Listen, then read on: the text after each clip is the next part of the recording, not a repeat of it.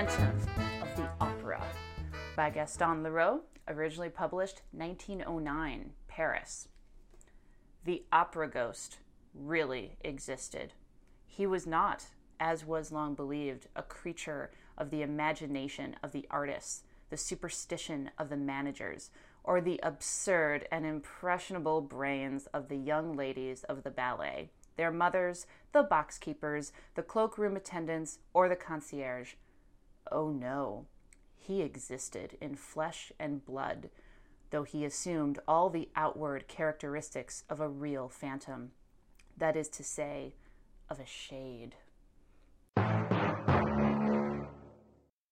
The Phantom of the Opera, which many of us associate with the famous 1986 Broadway musical and its many film adaptations, my personal favorite being the 2004, just throwing that out there. But all of the stories were actually inspired by a serialization in La Gauloise written by Gaston Leroux from 1909 to 1910. And it was published in volume form in April 1910 by Pierre Lafitte.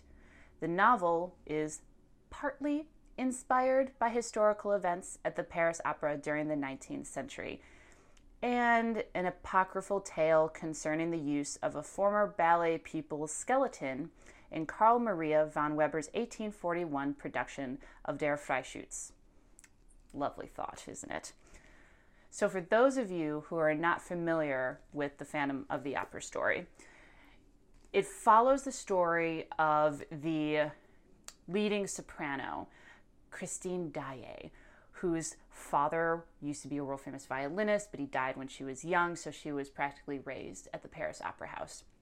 And it also follows the story of the opera ghost, whose name is Eric, and you only know that within the book. Other things don't reveal it. So, and of course, Eric, OG, the opera ghost, is in love with Christine Daae, but Christine Daae is in love with her childhood sweetheart, Raoul, the Vicomte de Chagny. Really? Sounds awesome, right?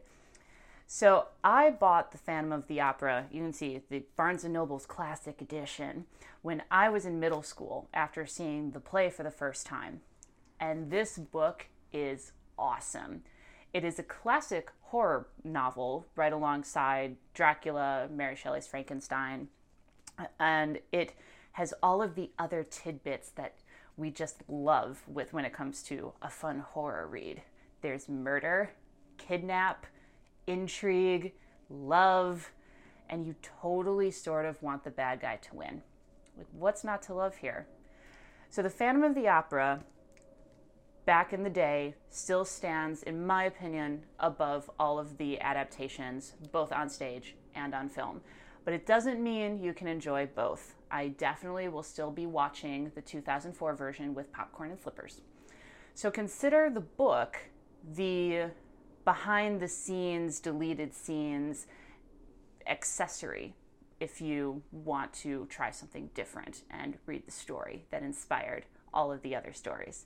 You won't regret it. So what you should drink while reading The Phantom of the Opera. This book goes with a martini, straight up. This does not require any complicated cocktails. And it's a horror novel. You want like a spine-chilling accompaniment. So not a complicated recipe here, folks. Pour a little bit of vermouth into your martini glass, shake it up, and dump it out. Yes, I said dump. Then promptly fill up the martini glass with ice-cold gin or vodka, depending on your poison of choice, into said martini glass. Sip and enjoy. You may want to sip it very slowly while reading it so you remember the book. If you want to be a little fancy, throw in a twist of lemon. No olives, though. Phantom is not that fancy. This is Lit with a Twist.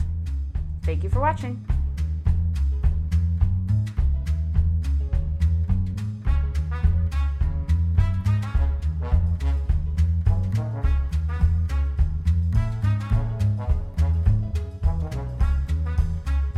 Listening to Lit with a Twist. My name is Rachel Yeomans. You can follow me on Twitter at twitter.com/Rachel Yeomans. That is Yeomans. Yes, Yeoman of the Guard for you history buffs. Editing courtesy of Hypothetical. Intro, Sweeter Vermouth by Kevin MacLeod. Outro, Rollin' at 5, also courtesy of Kevin MacLeod, both available at incompetech.com. That is incompetech.com. Check out more at litwithatwist.com. We are also hosted on SoundCloud. That is soundcloud.com/litwithatwist. That is where we are hosted. Thank you for listening. Pour yourself a drink. Have a great night.